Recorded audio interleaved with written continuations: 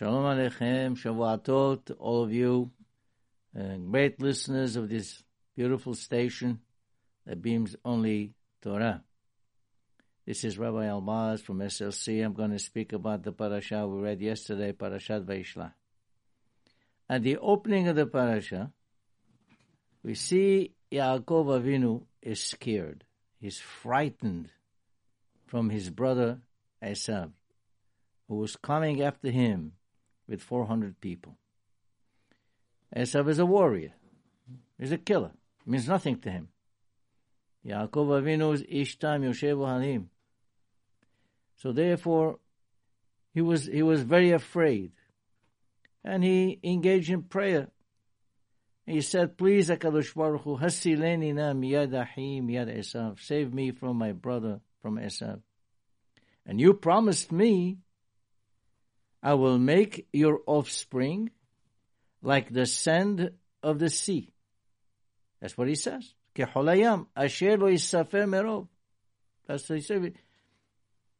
But Rashi picks up right away. He said, wait a minute.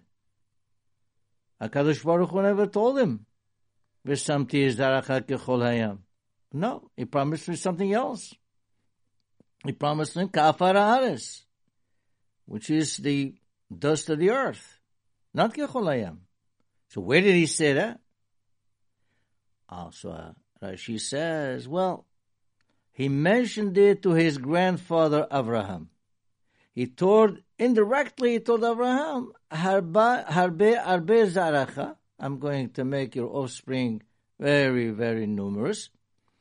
Kechochevei hashamay, like the stars of the heavens. And kahol asher asefatayam.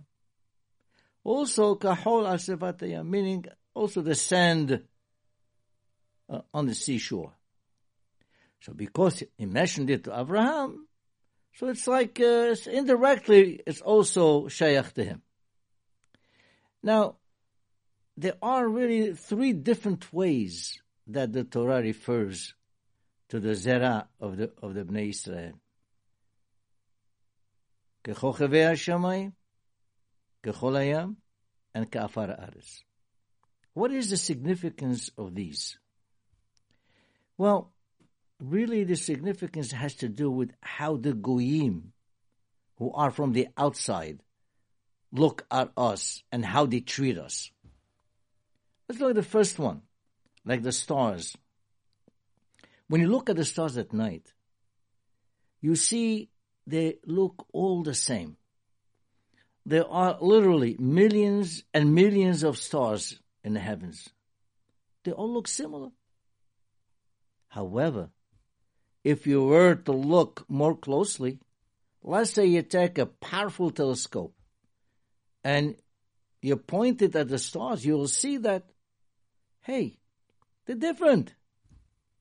They may be made of the same medium, hydrogen and helium, but they have different sizes, different temperatures, different brightness.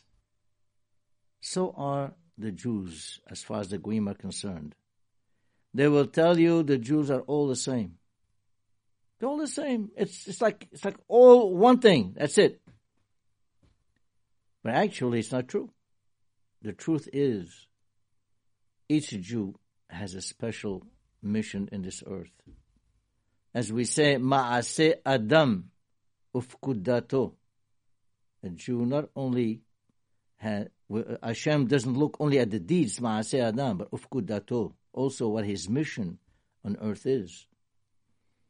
I like to mention about the Nitziv, Rabbi Naftali Tzvi Yehuda Berlin,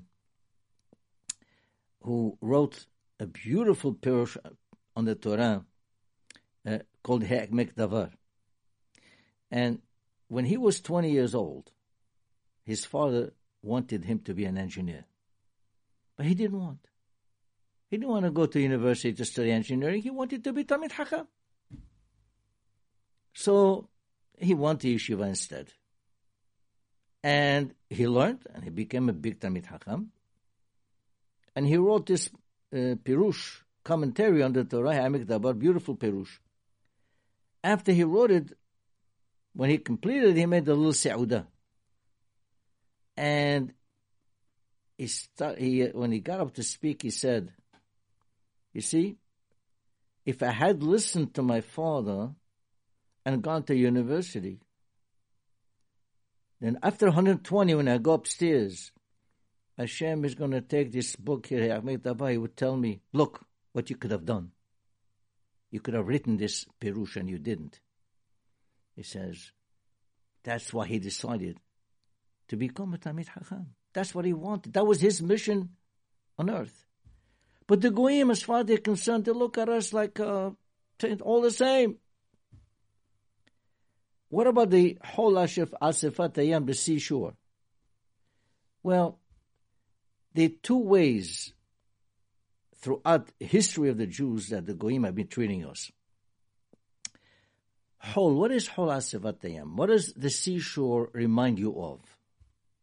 You know, when you want to take a vacation, and you go to the seashore, and you say you take a sunbath, you look at a beautiful ocean, you can sit and look at that tranquil water for hours, right? Yet the seashore itself, when the water comes in, Hashem decreed that the seashore will stop the water. You can have a lot of waves coming in. They come to the seashore in general, and right there they collapse. Well, that's what happens with the Goyim also. Throughout our history, there were some Goyim that treated us very nicely, very beautifully. You're our friends. Come with us. You're going to have beautiful positions in government, in economy. But Baruch Hashem, the seashore, our Torah, stops it right there. Instead of assimilating with them, the Torah stops it. That's one way. Or, ka'afara ares. Afara ares. What's the dust of the earth? What is that? Everybody tramples on the earth.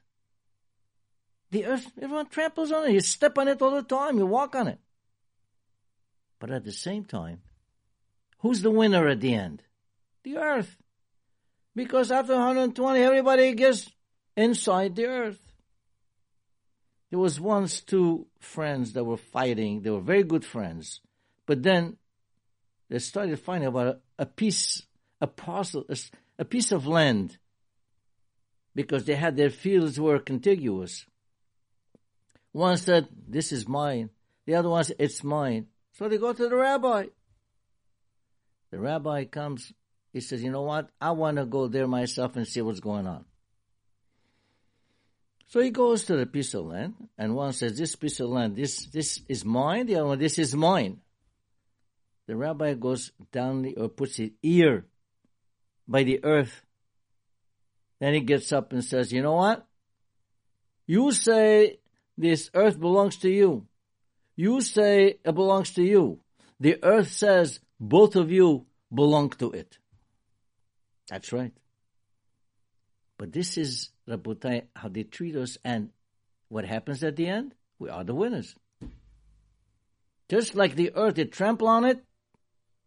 They've been trampling on us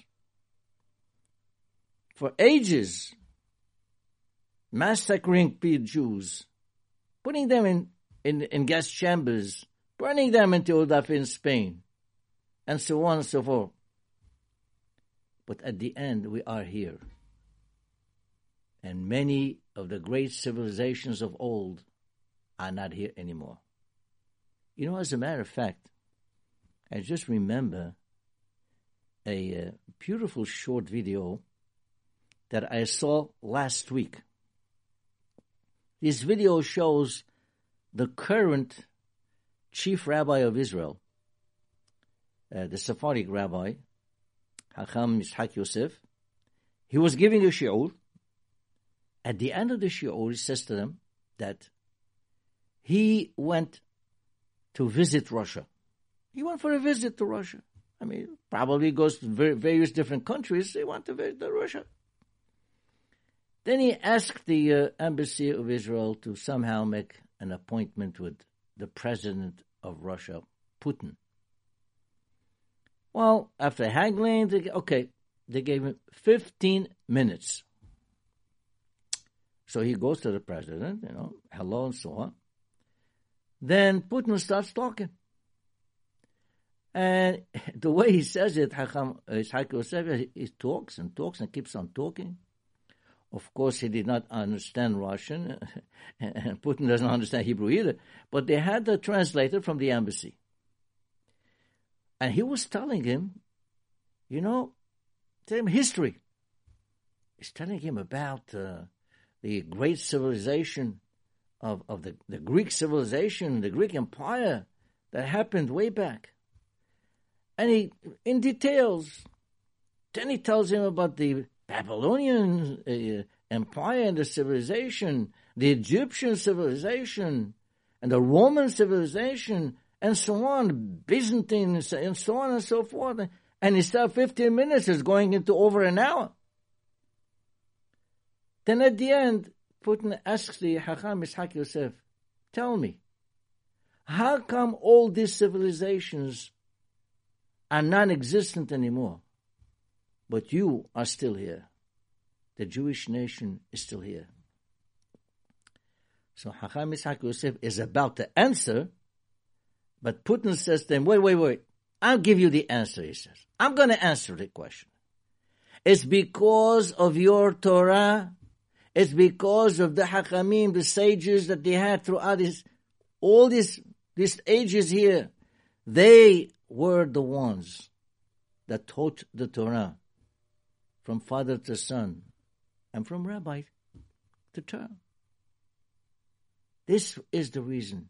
Now you're talking about the president of Russia. Russia happens to be the largest, as far as area is concerned, it's the largest piece of land in the world. Okay, China has more people, but not as big. We see, Rabotai, slowly but surely, the leaders of the world are finally appreciating, are finally believing that Torah has done something good to our nation. And if these leaders believe it, how much more so we ourselves should believe in it. This is our source of life. The Torah is our source of spiritual nourishment. It has kept us together for 3,500 years. So, we have to also, our mission now is protect it and observe its laws and traditions. And the more we do that, the more we have a way to show the world that we are indeed Am Segula. Another interesting remark that I would like to bring up at this moment, since we started talking about the prayer of Yaakov Avinu, is regarding this strong fear that Yaakov Avinu had. Why did he have such a great fear? And not only that, not only the prayer he prayed, and he gave him, he sent him a tremendous gift. We're talking about something like 580 heads of cattle. Right? So prayer, Doron, and he prepared for war. Right? Now, why was he so scared? HaKadosh Baruch Hu told him, right? He told him, don't worry about it. Ushmartani baderech. I'm going to keep, I'm going to protect you. Then, the problem is the following. Let me quote a Gemara for you. Masechet Shabbat, Daf Lamed Bet.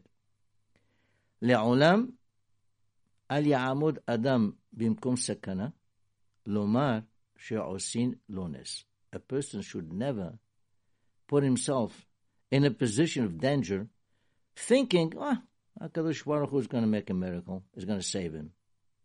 Shema in osin lones. Maybe there won't be any miracle. Ve'im osin lones. And if he's lucky enough, and there is a miracle that happens and he's okay, menakin lo mizchiyotav. Then they deduct it from his credit. HaKadosh Baruch Hu upstairs, He has a balance sheet for each one of us. There's a debit and a credit. If HaKadosh Baruch Hu is going to make a miracle for someone, well, his merits are going to come down. They're going to be reduced. How do we know this? The Gemara says, Katonti mikol hasadim or mikol ha'emet. Because we see it from Yaakov. He says, sure, he can have an S being done, but he says it's no good because, I'm so belittled now from all the zechuyot already that HaKadosh Baruch Hu did for me, and I don't want to reduce anymore my zechuyot. I don't want any miracles to happen. Because if it does, maybe it will decrease my merit completely. Or maybe, hey, because of so many rewards and good things, the hasadim that Hashem did to me, maybe I don't have that many zechuyot left. That's important. That's why he was afraid. Some people think, you know what? Hey, look at me. I have a tremendous, very good parnasa. Baruch Hashem, I have good, healthy kids, beautiful home. Everything is going good for me. Hashem likes me. It's because of my great zechuyot. I deserve it. That's why Hashem is showering me with good things. No one should think that way. Don't be so confident. You never know. Hashem may be paying you back or rewarding you for a merit that you have done in this world, and perhaps nothing is left from the next world. This is what this pasuk is teaching us. Don't ask for miracles. And if they happen, make sure not to take it for granted. See, many hachamim and great tzaddikim, they did not want. They rejected. They were never asking for miracles from Hashem. Specifically because of this reason. It eats up from their merits. I'm going to mention only one of them. There's a story in the Gemara, in Masechet Ta'anit. And the Gemara speaks about this man by the name of Elazar Ish Berta. Elazar, he was a tzaddik. He was from the place called Berta. And he gave a lot of tzedakah all the time.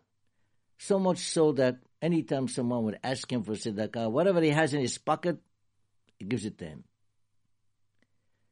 So one time, he was in a market, and he was going to buy, he had plenty, enough money to buy a lot of things as a dowry for his daughter who's about to get married. But then he saw two collectors, and when they saw him, they ran away from him. They were afraid. They were worried that if they come to him, he's going to give everything he had, and they don't want to take everything he had. They knew about him. He was famous for that. But then he ran after them, and he caught up with them, and he told them, "I adjure you, tell me what cause are you collecting for?" So they said to him, "We're collecting for the wedding of an orphan boy and an orphan girl, yatum ve'yituma. Achnasat kala for yatum and yituma." So he took everything he had with him, and he gave it to them. He said, "This takes precedence over my own daughter." He was left with one single dinar. And with that dinar, he bought himself some wheat. And he then went to his house, and he threw that wheat into a storage room that he had there. Meantime, Elazar's wife came and said to her daughter, "What has your father brought? What did he bring with him?" Because she knew he went to the market. She said to her mother, "Well, whatever he brought, he threw into the storage room there." So she said to the mother, "Go take a look what's in there." And the daughter went to open the door, and she saw that the storage room was full of wheat, so much so that it was coming out through the doorknob, through the door cracks, and the wheat was full. It was exploding from wheat. The storage room had miraculously been completely filled. So the daughter went to the study hall. She went to the Bet Midrash where her father was learning, and said to her father, Come and see what HaKadosh Baruch Hu, who loves you, did for you. Look what he performed. A big miracle. And she told him, but the wheat. So he says to her, I swear by the temple service, he says, as far as you are concerned, this wheat is consecrated property. You have a share in it only as one of the poor Jews. You are no different from anyone else. And he said this because he did not want to personally benefit from a miracle. Okay, Rabotai, the great lesson we learn from here is, do not be overconfident of yourself. Instead, be overgrateful. You know, the Amidah has a part where we ask so many things from HaKadosh Baruch Hu. Allah, give us sechel, give us intelligence, give us panasa, give us refu'ah, bring our Mashiach, Tzidkenu, and so on and so forth. That's pretty long. Then, another part is Modim anachnu lach. We are grateful to you, HaKadosh Baruch Hu. Now, most people, as far as the first part is concerned, they ask Hashem, they read a lot of requests they have, a whole list of requests. But what about when it comes to gratefulness, to the Modim part of it? That's just as important, if not more important. Why we spend so much time requesting and asking for things but so little for gratefulness to Hashem? It should be the other way around. Be very grateful that Hashem is giving you life, is giving you a home, is giving you a parnasah, is giving you children. Be grateful for that. That's more important.